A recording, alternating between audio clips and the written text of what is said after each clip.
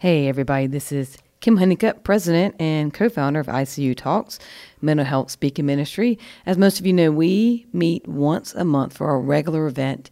And so this month, the month of May, our topic is recovering self.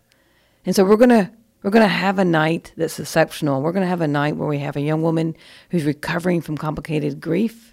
We have a man coming in who's recovering from alcoholism, severe alcoholism.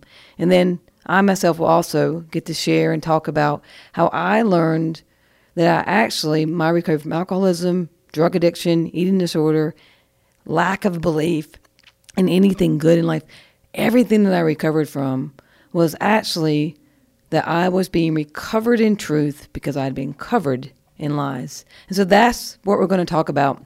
So I hope that you get to be a part of what we're doing one way or another, whether it's through YouTube, podcasts, or actually getting to come and be a part of our events. The third Tuesday of the month, we meet at Mosaic Church. They are a generous church, and they let us meet there.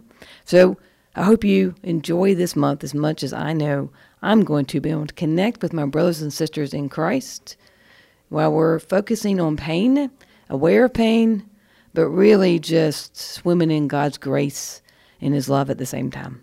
So hope you enjoy.